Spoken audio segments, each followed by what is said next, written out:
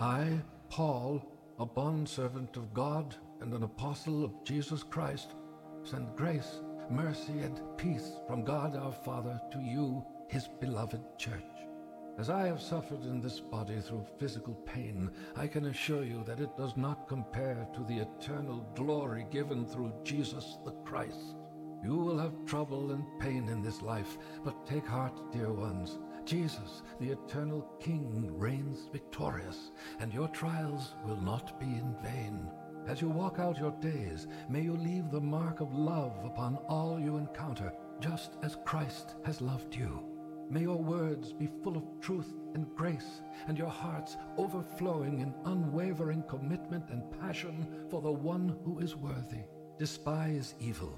Do not invite the enemy to be at ease in your heart and mind. By clinging to what is good and pursuing peace, you will leave no room for his deceptive ways. Do not forget your position in Christ, co-sufferers, co-conquerors, and joint heirs. Repair whatever is broken among you. Live continually in peace, and may the grace of our Lord Jesus, the Anointed One, be flowing in your spirit. Until we meet, Paul. All right. Who's excited to be in God's house today? Awesome. How about the kid doing that drawing in the video bumper? That was actually my youngest son, Isaac, super talented artist. Proud of him for being involved in our creative team. He had to redo that drawing 5 times before it was what we needed for the video project. But it's so good to be with you guys today. If you're new with us, as you just heard Pastor Lauren say, my name is Pete. I have the distinct honor of serving as the lead pastor alongside my wife, Kelly, and together we are delighted to have you with us today, whether you're in the room or whether you're tuning in online, whether you are live streaming or watching this at a later date. I pray that this message is an encouragement to you and build your faith. Super pumped and excited to be kicking off a brand new series today. After spending 9 weeks on the Beatitudes, which I trust has helped many of you have a clearer understanding of what it looks like to follow Jesus in his upside-down kingdom, we're going to dive into a new topic. We're going to shift our focus, and every summer, or most summers for the past several years, we have taken a part of the summer to kind of do what we call a series on a hero of the faith. A hero series. I've done one on David, I've preached on Joshua, on Joseph. A couple summers ago, we did one called Wonder Women, as we took a look at some of the women of the faith in the Bible. And today we're going to start a new series by taking a look at the life of one of the most interesting and influential people who has ever lived. We're talking about the Apostle Paul here. And if you have grown up in church, no doubt you have heard of Paul. You've read many of his letters in the Bible.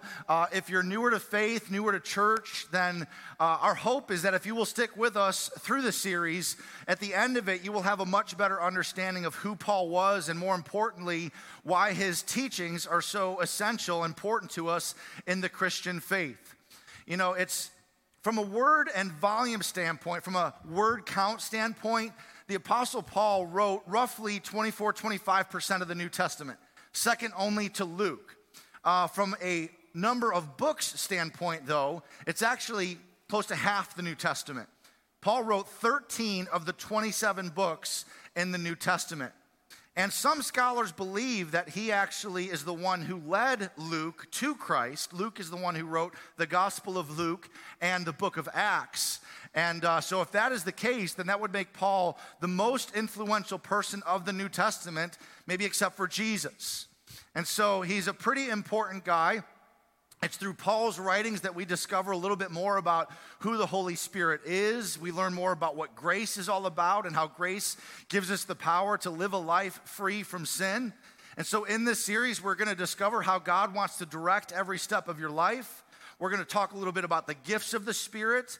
We're going to talk about contentment and generosity. We're going to look at one of the most famous books of the Bible, 1 Corinthians chapter 13, the famous love chapter.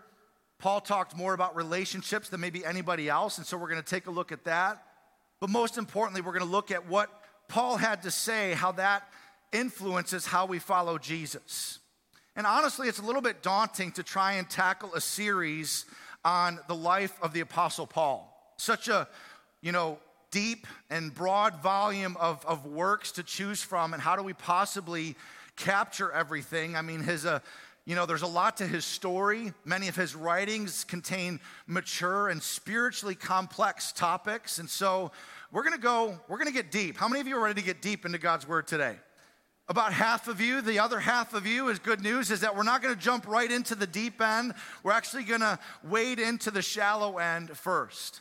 The first time we see the Apostle Paul appear on the pages of Scripture is in the book of Acts, written by Luke, and it's in chapter 7, I believe, but I want to set the stage for you, okay? Before Paul was the Paul we know about, he was actually Saul, and Saul was very different from the Paul that we know about. And some of you know what that's like. Before you met Jesus, you had some BC days, right? Some stories that you hope don't surface. You know, we all have a past. We all have things that when we look back on, we're like, yeah, I'm not the proudest of those moments. And Paul, also called Saul, was one of those guys. He appears on the pages of Scripture in Acts chapter 7, but I want to set the scene for you because in the previous chapter, we see a Jesus follower named Stephen being arrested because he was preaching about Jesus. And some false accusers came forward and started spreading a testimony that he was speaking against the law of Moses and that Jesus was going to destroy the temple and undo all of the customs that Moses had passed down to them. And so these religious leaders who were all about Moses arrested Stephen and asked him if these accusations were true. And so in chapter 7, almost all of chapter 7 is Stephen's response to the Pharisees who arrested him. And I would encourage you to go back and read it in your own time. It's a beautiful defense of the faith as he goes all the way back to Abraham and builds a case for why Jesus is the Messiah. And near the end of his defense, he says something like this to them. He says to them, "You hard-headed and stubborn people, you're always fighting against the Holy Spirit just like your ancestors did. Was there a single prophet that your ancestors didn't persecute? They even killed the prophets who predicted of the coming Messiah, and now you have betrayed and murdered that Messiah." He says, you guys talk about the law, and yet you don't even obey the law, even though angels gave it to you. And in verse 54, it says, when the members of the Sanhedrin heard this, they were furious and gnashed their teeth at him. You know, it's interesting that you can be anointed to preach a powerful word and be hated by people at the same time. You can have a message for your generation and be misunderstood by the very people you're trying to reach and convince with the claims of Christ. So these religious leaders are furious with Stephen for telling the truth. And in the next verse it says, but Stephen, full of the Holy Spirit, looked up to heaven and saw the glory of God and Jesus standing at the right hand of God. Look, he said, I see heaven open and the Son of Man standing at the right hand of God. Now, these religious leaders were angry before, but now they're really pissed, right? They're angry, not like a lot of church people get angry and they send an email to the pastor, well, you should never preach on that again. Not that kind of angry. Like they were angry like, we're going to kill you. In verse 57, at this, they covered their ears and yelling at the top of their voices, they all rushed him, dragged him out of the city and began to stone him. And now here is where we meet the greatest missionary of the New Testament. Meanwhile, the witnesses laid their coats at the feet of a young man named Saul. Saul, who we later find out was a Pharisee, was standing in approval, watching this Jesus follower, full of love and compassion, being murdered in front of his eyes. And rather than stepping in to try and stop it, he's actually taking delight in it. He's standing in approval over it. Saul, as a Pharisee, was one of those guys that Jesus always talked about that was very concerned with looking good and proper on the outside, obeying every letter of the law, but on the inside, their hearts were full of uncleanness, hatred. Verse 59, when they were stoning him, Stephen prayed, Lord Jesus, receive my spirit. Then he fell on his knees and cried out, Lord, do not hold this sin against them. Sounds a lot like Jesus when he was on the cross, doesn't it? Do not hold this sin against them. And when he said this, he fell asleep. Stephen modeled what we talked about last week in responding to persecution differently. And in this moment, Stephen's forgiveness unlocked Saul's future. You know, the people that are hating you the most might actually be the people that God wants to reach others that you could never reach. Did you ever think about that? But the only way they're going to step into their destiny is if you release them from the hurt and the pain and the betrayal that they've done against you. You know, hating haters doesn't do any good for you.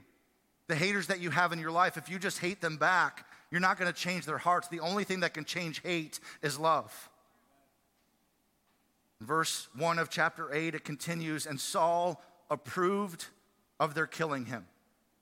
And on that day, a great persecution broke out against the church in Jerusalem, and all except the apostles were scattered throughout Judea and Samaria. Godly men buried Stephen and mourned deeply for him, but Saul began to destroy the church. Going from house to house, he dragged off both men and women, putting them in prison, pulling sons and daughters away from mothers and fathers, separating families. Listen, Saul was basically a religious terrorist in his time. Not much different than what we talked about last week with some of the communists in North Korea and China, or the Muslim extremists in Nigeria or Iran or Pakistan that are killing Christians today. What Hitler was to the Jews, Saul was to the Christians. There have always been haters, and there are always going to be haters. People that grow up steeped in a generational mindset full of racism and prejudice and hatred and cruelty, and Paul was one of those guys. He grew up in a family that disagreed with anyone who opposed their philosophy. He was born to a father that was a Roman citizen. His mother was a Jew, so he was Jewish by birth, but also because of his dad, had Roman citizenship. He grew up in a family that was wealthy, so had everything he needed, learned in the best schools. His parents sent him away at 14 years old to study under the great Gamaliel, one of the most esteemed and prestigious, influential Pharisees of his time. And it was Gamaliel who for 10 years would inform and shape Paul's view of life, teaching him the Old Testament, the Torah, inside and out. Paul would have memorized books of the Old Testament, teaching Saul, to become the strictest of Pharisees. And so Saul, by the end of his time studying under Gamaliel, had developed somewhat of a know-it-all mindset. Thinks he's got it all figured out, but what he doesn't know is that he's about to have an encounter that is going to completely change his life. In chapter 9, which we're going to look at shortly, he's headed down a road towards a city called Damascus, where he thinks he's fulfilling his purpose, but he's headed towards an intersection where he's going to leave the past behind and grab a hold of the future that God has for him. And some of you here today are headed down a road towards a destination where you think you're fulfilling the things that God wants you to do, but I believe today is a day where God wants to intersect you and completely shift and change the trajectory of your life. I believe that's going to happen for some people today. There's a story about a man named Alfred Nobel who grew up in the 1800s, and he invented dynamite and made a lot of money selling that to different nations who used it to kill a lot of people in different wars. Well, Alfred, in his late 60s, one day went into the kitchen one morning, ate his breakfast, grabbed the newspaper, and was reading the newspaper and came across the obituaries and was very surprised when he found his name listed in the obituaries. He's like, I'm pretty sure I'm alive. Why is my name in the obituaries? Well, it turns out that his brother had died a week earlier, and due to some poor reporting, at least one newspaper thought it was Alfred, and so they took it upon themselves to write a scathing obituary about the merchant of death who was finally dead. The merchant of death who had profited from developing ways to mutilate and kill more people through war than any other person in the history of the world. That was what they wrote about Alfred. And in that moment, Alfred realized two things. Number one, that this is what he was going to be remembered for. Number two, this is not what he wanted to be remembered for. Alfred was seeing what people were going to remember him for, and he was realizing that that was going to be his legacy. And he thought for a moment about calling his attorney and suing the newspaper for defamation of character until he realized they're right. And so in the last 10 years of his life, he decided to change his legacy. He decided to put all the money that he had made from selling dynamite, some $265 million in the 1800s, and put it into a trust fund that would be used every year to give a series of prizes to people who in the previous year had conferred the greatest benefit on mankind. He said, I want to be known as somebody who has spread peace in the world and not destruction, and I want to name these awards after myself. I'm sure you know by now that I'm talking about the Nobel Peace Prize. He wanted to change his legacy. And hundreds of years later, every year, the Nobel Peace Prize is given to people who do something to promote peace and the well-being of people on our planet today, all because he wanted to change his legacy. Nobel is quoted as saying, every man ought to have the chance to correct his epitaph in midstream and write a new one. The first thing we learn about the Apostle Paul is that you can't choose the legacy you receive, but you can choose the legacy you'll leave. You can't choose the family you were born into, the people you grow up with, or the things that they teach you as you grow up.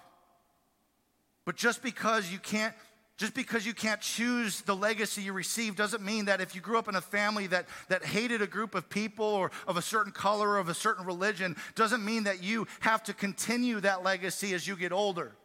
You can change.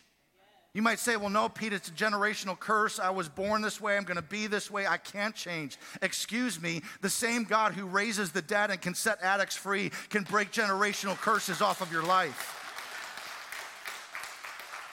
You can change. The Apostle Paul grew up in this, steeped in this mindset that hated everyone who disagreed with what they thought about who God was and how life should be.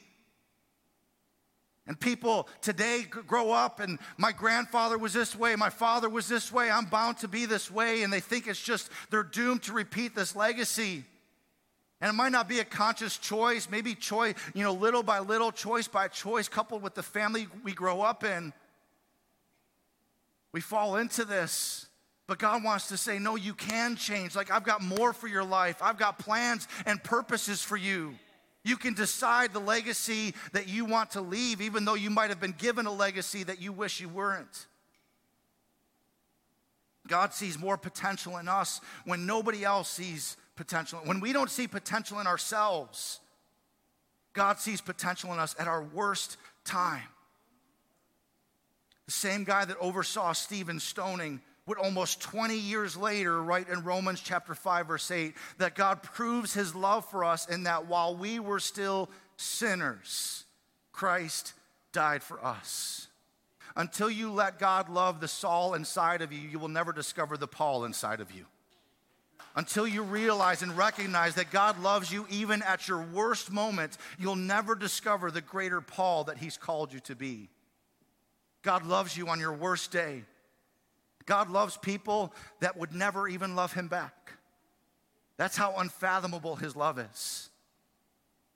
He loves you when you hate him. He loves you when you would spit on him. He loves the people that would even, shove a crown of thorns on his head and drive nails into his wrists and a spear into his side. He loves all of us, even at our worst moments, even when we are not aware of his love for us, even when we are enemies of his, he still loves us. Saul was trapped in bigotry and was consumed with hate for people that were simply spreading the message of love through Jesus to the point where he participated in their murder. The second thing we learn about Paul is that every saint has a past and every sinner has a future. Every saint has a past. I don't care how sanctified and pretty you look on the outside as you sit here in church. You've got some things in your life that as you look back on, you're embarrassed about. We all have a past. And even if you grow up in church and you would say, yeah, but I'm not like those guys. I didn't do things as bad as they did. But listen, in God's eyes, sin is sin, and we are all born in sin. We've all sinned and fallen short of God's glory. I didn't do what they did. Listen, self-righteousness is just as ugly as murder. And besides, Jesus said that if you've even thought something in your heart, you're guilty of committing the act. And I'm pretty sure that if we had the technology to stream on the big screens the thoughts that you've had in your mind, we'd be pretty embarrassed. Right? None of us want other people to know the thoughts that we've had about wanting to take revenge on people who hurt us or our family, the impure, lustful thoughts we've had about other people. Every saint has a past, but every sinner has a future. And the truth is, every saint in this place today is simply a sinner who's been saved by grace. So the good news is maybe you're here today and you would never even dream of calling yourself a saint because you know how dirty of a sinner you are. The fact that you're even in church today is a small miracle because you were afraid that if you walked in the door, God would strike lightning on the building and you'd explode. Because you know what you did last night or Friday night. Heck, maybe you sinned this morning. Maybe you were cussing up a storm in the parking lot before you walked through the doors and put a smile on your face. God still loves you at your worst moments. And it's hard for us to comprehend the fact that God loves us even at our worst moments. But it's there that we discover that God has something greater for us. There was a guy by the name of Beto who grew up in Nicaragua. Beto was in his 60s. An alcoholic. Wife divorced him. Children disowned him. He wound up homeless, penniless, on the streets. Couldn't afford to take care of himself. Any little bit of money that he made through stealing or whatever else was used to purchase more alcohol. Some missionaries went to Nicaragua and planted a church there and began reaching the people there. And they found Beto on the streets and tried to share the gospel with him, tried to invite him to church, and Beto wouldn't have any of it. He would just ask for money. And so these two missionaries began to help him by, giving him food. And these missionaries would open a coffee shop in this church that they planted, and they invited Beto to have a cup of coffee in the coffee shop. And hey, free coffee, Beto was there, and so he goes, and while having coffee, they got to share the gospel with him. And Beto would, through these conversations over coffee, make a decision to follow Jesus and become a Christian. The problem was, though, that he was still an alcoholic. Even though he accepted Jesus, he still woke up every day craving alcohol. And so these missionaries were just doing their best to speak life over him, said, God's got a plan for your life. God loves you. And he's like, you know what? Nobody loves me. How could anybody love me? My wife left me over a decade ago, hasn't spoken to me since. My children have disowned me. They won't let me see my grandkids. Nobody loves me. Yes, Beto, God loves you. He's got a plan for your life. What do you love to do?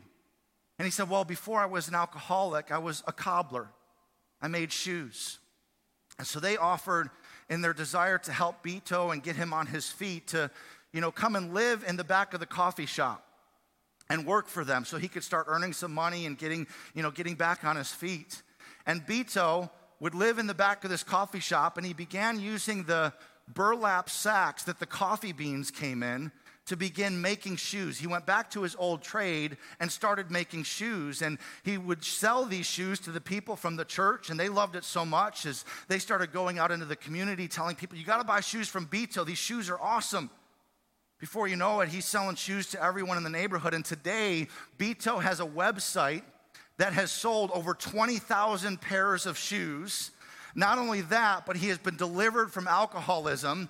He was reconciled to his wife and has been remarried. His children have come back into his life. And every single Sunday, he goes to church with his children and his grandchildren.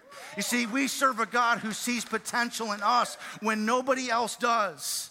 Even when we don't see potential in ourselves, God sees it in us. What we find in the story of Paul and in Beto is that no one is beyond the reach of God's grace. Don't ever count anybody out. We pick up Paul's story in chapter 9, verse 1, where it says that Saul was still breathing out murderous threats against the Lord's disciples. So we went to the high priest and asked him for letters to the synagogues in Damascus, so that if he found any there who belonged to the way, which is what they called Christianity back then, so that if he found anybody who belonged to the way, whether men or women, he might take them as prisoners to Jerusalem. As he neared Damascus on his journey, suddenly a light from heaven flashed around him. He fell to the ground and heard a voice say to him, "Saul, Saul, why do you persecute me?" "Who are you, Lord?" Saul asked. "I am Jesus, whom you are persecuting," he replied. "Now get up and go into the city, and you will be told what you must do." Paul unexpectedly encountered the risen Jesus, and it completely changed his life. The third thing we learn about Paul is that you are one encounter away from a completely new life. One encounter away. And today could be that day for some of you. You might think you know God, or at least know about God, just like Paul thought he knew about God in the days before that he had this encounter. You might even know your Bible backwards and forwards, just like Saul knew the Old Testament scriptures backwards and forwards. But today could be the day where you meet Jesus for real for the first time and everything changes. Today could be the day where you let go of the past and grab a hold of the future that God has for you. You're one encounter away from a completely new life. See, Paul had requested permission from the chief priests for basically arrest warrants to go to Damascus, where he must have heard that there were a bunch of Christians there, so that he could arrest them, bring them back to Jerusalem for questioning and possibly for execution. See, Damascus is the oldest inhabited city in the world today, by the way, interestingly enough. It's in modern-day Syria, 135 miles from Jerusalem. And Damascus for us has different meanings in this story. It's not just a city, but if you were to study commentaries on this, Damascus was at the crossroads between Africa and Asia. It was a crossroads of change. So Damascus today for your life and my life is an intersection where God wants to change where you were going and why you were going there, and wants to give you a new purpose and meaning as you encounter Jesus. That's what Damascus means for us today. All of us are on a road headed somewhere. And maybe you're on a road to Damascus today thinking that you're doing what God wanted you to do. But Jesus wants to meet you and redirect you to do what he's called you to do. Listen, don't confuse activity with purpose. Saul, thinking he was living a life of purpose, doing, what he believed, his faith and his religion, what God wanted him to do, but he was just spinning his wheels full of activity. And you might be busy doing a lot of things in your life, but God wants to give you a real purpose in living. Paul was about to shift for God's purpose in living as he would have this bright light shine around him, and he would meet the resurrected Jesus. And it says he fell to the ground. Saul thought he had it all figured out. He had this prideful, haughty kind of way about him, having learned under Gamaliel. He later describes himself as a Pharisee of Pharisees, like he was, as to the law, faultless. He knew it all. And yet he meets Jesus and he falls to the ground. He is made low. And some of us here today might think we've got our lives figured out. Nobody can tell you differently. You've been to school, you're educated, and professors told you that, Christianity is just, a bunch of fairy tales. But maybe, what if God is outside of the box that you've tried to put him in? What if today God wants to change your life? What if he wants to shift your direction, do something new in your life? What if he wants to interrupt your plans? Are you willing to be humbled and brought low as Jesus presents himself to you today? Jesus told Paul to go into the city, and there he would be told what to do. And so in verse 8, Saul got up from the ground, but when he opened his eyes, he couldn't see anything. So they, the companions that he was traveling with, led him by the hand into Damascus. And for 3 days he was blind and did not eat or drink anything. In Damascus there was a disciple named Ananias, and the Lord called to him in a vision, "Ananias." "Yes, Lord," he answered. The Lord told him, "Go to the house of Judas on Straight Street and ask for a man from Tarsus named Saul, for he is praying. In a vision, he has seen a man named Ananias come and place his hands on him to restore his sight." And Ananias in verse 13 is like, Lord, I've heard many reports about this man and all the harm he's done to your holy people in Jerusalem, and he's come here with authority from the chief priests to arrest all who call on your name. Ananias is like, Jesus, are you sure this is what you want me to do? Like, I've heard about this Saul. I know what he's doing to people here. I don't want to go talk to this guy. But in verse 15, the Lord said to Ananias, go, for this man is my chosen instrument to proclaim my name to the Gentiles and their kings and to the people of Israel. Quick side note, I know we're talking about Paul, but I feel like some of you here today, I feel like the Holy Spirit led me as I was preparing this message to say that some of you here are called to be an Ananias. You might be envious, or maybe you've always wanted a Paul-like calling or anointing to preach and reach a lot of people with the gospel. But what if instead God has called you to be somebody who prays for the Sauls? What if you would do what God tells you to do and not be fearful in doing it, but just walk in obedience to it? God would say, I will credit their harvest to you. Think about the billions of people who were influenced by the Apostle Paul's writings. That might not have been had Ananias not responded in faithful obedience to the Holy Spirit to go and pray for Saul and release Saul and impact generations to come. He's called some of you to be an Ananias, to pray for those who will reach people that you could never reach.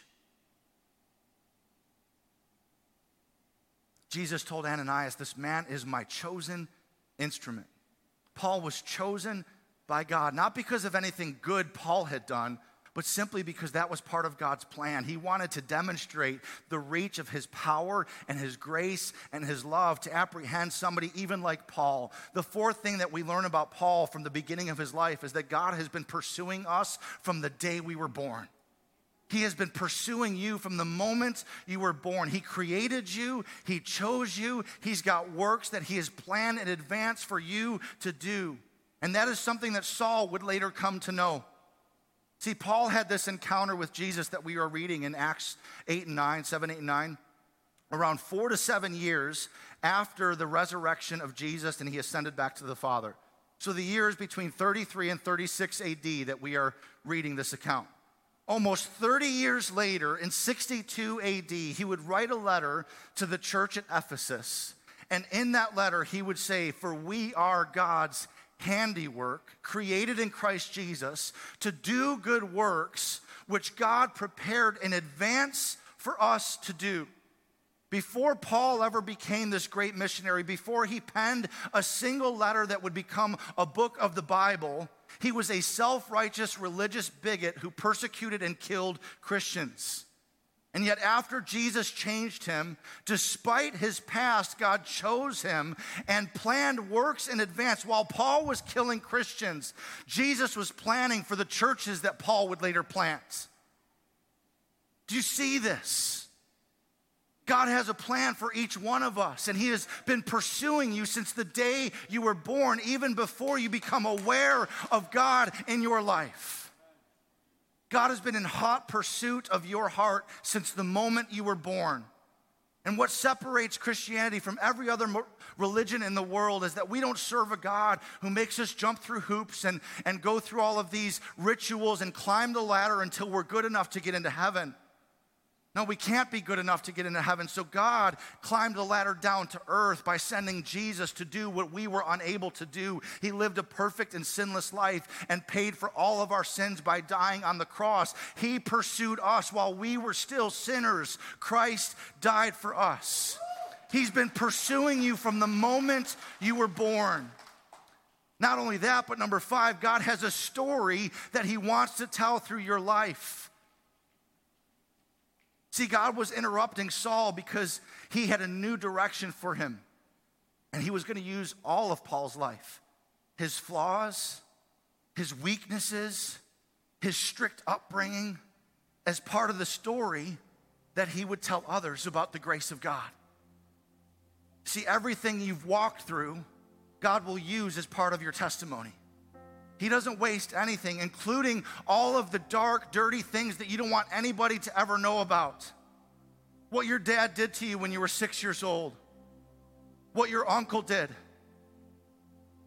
What that what that teacher said about you, how that coach treated you, what you did to your girlfriend when you were 16 years old, what your boyfriend did to you when you were 18 years old. God wants to use all of it as part of the story that he wants to tell through your life to reach people that nobody else can reach. That thing that happened to you that you're afraid to talk about is the very thing that somebody who's going through that right now needs to know, that somebody else has gone through it and God has rescued them from it and redeemed it and given them a meaning and a purpose to live after it.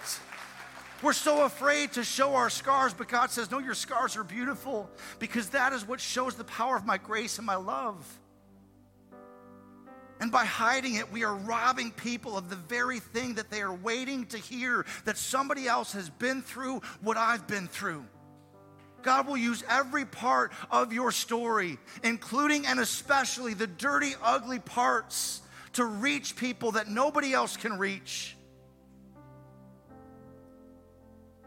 But the only way that we will ever accomplish the works that God's planned in advance for us to do is if we will surrender to Jesus.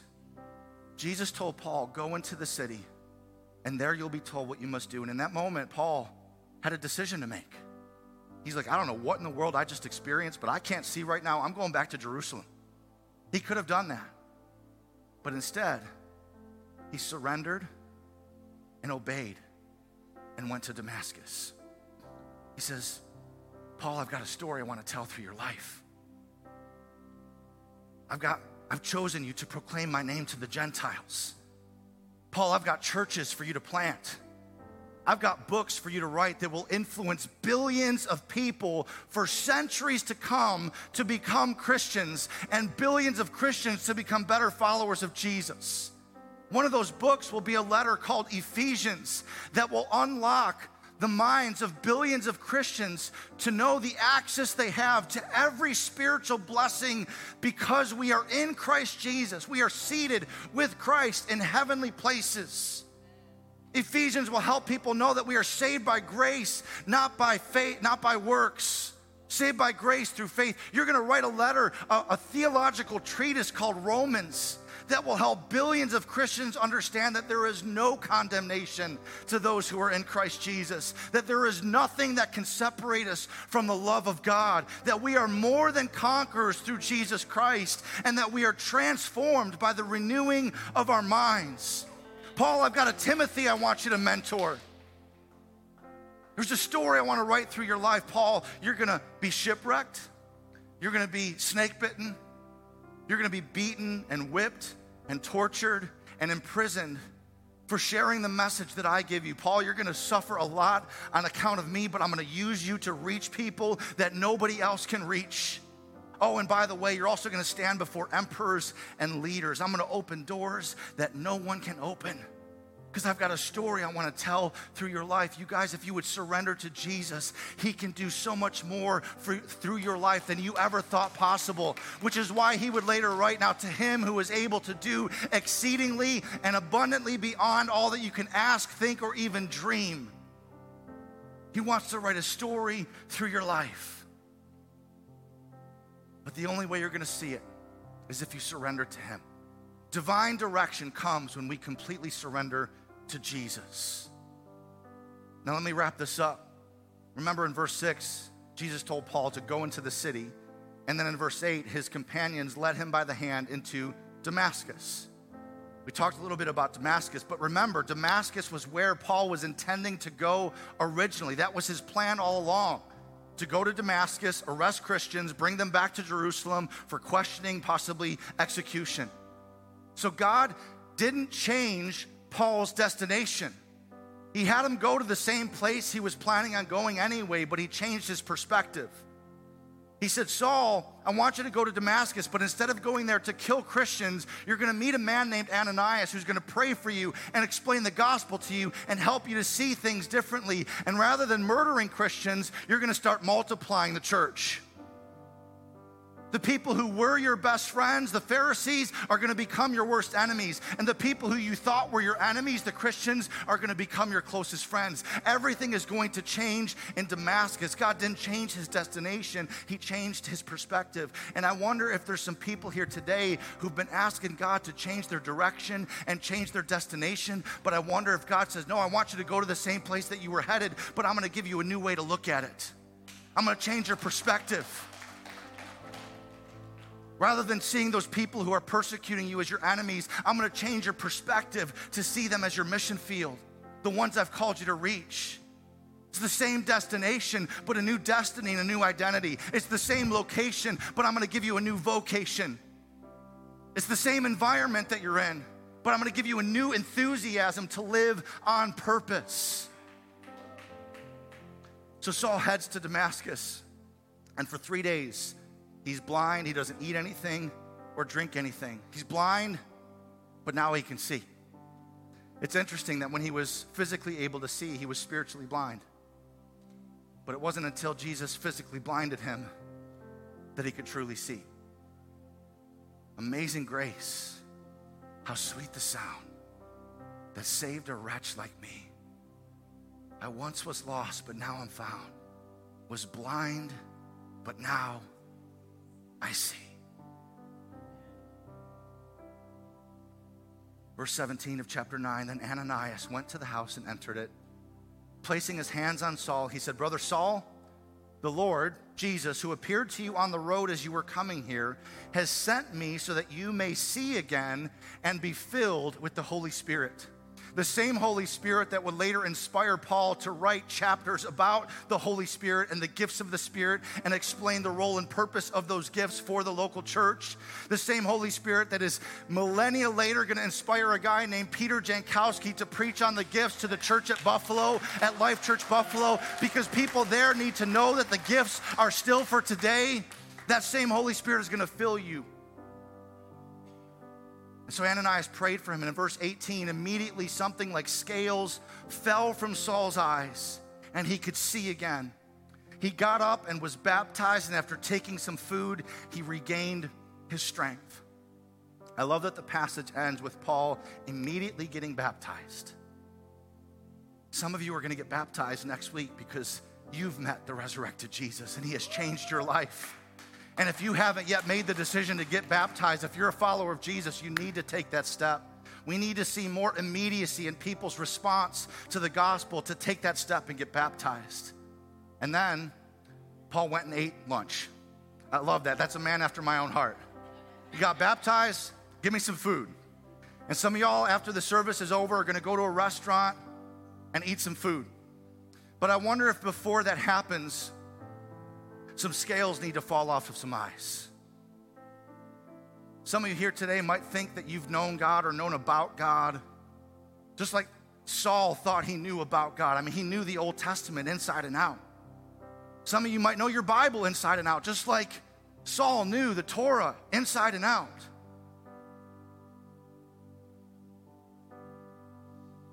But I wonder if some scales need to fall off of some eyes today for you to truly see who Jesus is. Ananias prayed for him, and the scales of hate fell from his eyes as the love of Jesus filled his heart. The scales of condemnation and legalism and religiosity fell from his eyes as the grace of Jesus filled his heart. He was changed. You know, in just a few chapters from this, in chapter 13 actually is when Saul begins to be referred to as Paul. And a lot of people, if you've grown up in church, maybe you've even heard that God changed Saul's name, to Paul, much like Jesus changed Simon's name to Peter. But that actually didn't happen with Paul. Saul was actually his Hebrew name that he was given at birth, but because he was a Roman citizen, he was also given a Latin name, Paul. But because he grew up as a strict Pharisee, Saul was the more appropriate name for him to go by. That was his Hebrew name. But once he met Jesus, and because he was called to preach the gospel to the Gentiles, he dusted off his Roman name and started going by Paul, which is the name that Gentiles would have been more familiar with. And so even though God didn't change Saul's name to Paul like some people grew up believing. He did change Saul. He changed him into a new person. Before he met Jesus, Saul was a religious bigot who hated anybody who believed differently than him. He used his words to cut people down. He murdered Christians, filled with hate, persecution. But after he met Jesus, everything changed. Paul became a demon slayer. He became a hope dealer, a truth seeker, a love giver, a grace teacher. Instead of killing the church, he started planting churches. Instead of persecuting Christians, he started empowering Christians. Everything changed when he met Jesus. And maybe you're here today and you struggle with being a prideful or hateful or vindictive person. Today, Jesus wants to change you into someone who is loving and joyful and peaceful and merciful and gentle and kind. The question is, will you humble yourself? Will you stop running, stop fighting, and surrender to him as he reveals himself to you today? Will you listen to his voice and let him change you? You can't choose the legacy you receive, but you can choose the legacy that you'll leave. Every saint has a past, but every sinner has a future. And you're just one encounter away from a completely new life. God's been pursuing you from the moment you were born because he's got a story that he wants to tell through your life. Let me pray for us today. Jesus, I thank you for the reality that you have been pursuing us from the moment we were born. And God, that you are not afraid of our past. There's some people in here today who, God, have felt disqualified from doing anything significant for you because they know the litany of things that they have done. They feel dirty, they feel unworthy, they feel ashamed. But your Holy Spirit is here today to wash shame off of people and to let them know that you've got a plan and a purpose for their lives. So God, today I just pray for every believer in Jesus here today who have been held back from pursuing the plans that you have for them because they feel like their past has disqualified them. Jesus, would you set them free from that condemnation and shame right now in Jesus' name? Would you help them to embrace the story, all of their story that you want to redeem and use for a purpose as you tell other people about your power and your grace and your love through their life and even through their failures. And God, I pray for every person here today who came in unsure that you even existed. Maybe a friend invited them. Maybe they are on their last string and they're just, maybe I'll give church a try. Maybe you're new to the area and you just looked up a church to go to. Maybe you're watching online right now, sitting in your kitchen, and you're realizing that your past doesn't disqualify you. God's been he's pursuing you right now. In your heart, you know that you need to make a decision to change the legacy that you leave behind by becoming a follower of Jesus. With all heads bowed and eyes closed, if you're here today and you're ready to make that decision to surrender your life to Jesus, to become a follower of his, to let him come in and change you and give you a new purpose in living, would you boldly raise your hand all across this place? Is there anybody here today that says, yes, that's me? I know that Jesus has been pursuing me. He's pursuing me right now. I see that hand over here on the left, those several hands towards the back. On the left, God bless you. I'm proud of you. Is there anybody else here today? If you're watching online, you click the link in the comment section of whatever platform you're watching on. Say, I'm surrendering my life to Jesus so he can write a story through my life and redeem all of the mistakes I've made, all of the things that have happened to me, and use it to reach other people. Church, I don't want anybody praying alone, so will you join those who are responding to the Holy Spirit's invitation? Say, Heavenly Father, thank you for sending Jesus to die for my sin. Jesus, I believe that you are the Son of God and that you died for me because you love me. And you've been pursuing me ever since. Before I was even born, you knew the works that you want me to do. And so right now, I surrender my life to you. Cleanse me and wash me of all my sin. Make me brand new. Jesus, I give you my life. Now fill me with your Holy Spirit and give me the strength and the power to follow you for the rest of my life.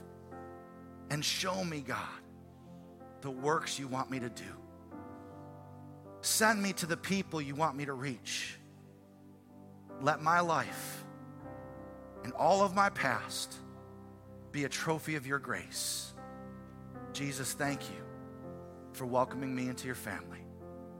In Jesus' name, amen. Church, can we put our hands together and make some noise to welcome those born into God's family today?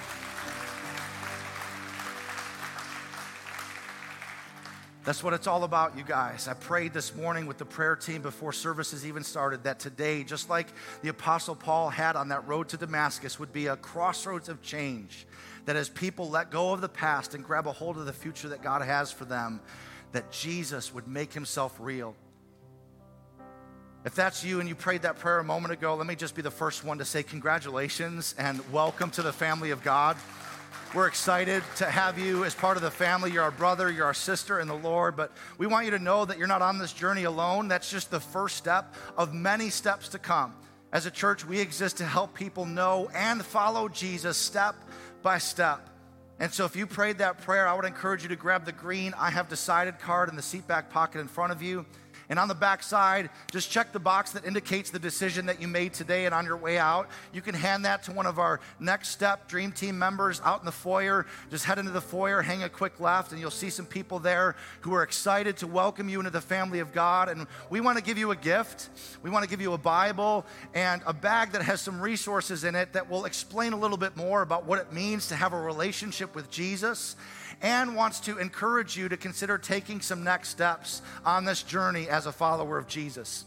And might I suggest that one of those next steps be to sign up for baptisms next Sunday. Paul immediately got baptized. I want to encourage you to immediately sign up and get baptized, go public with your faith.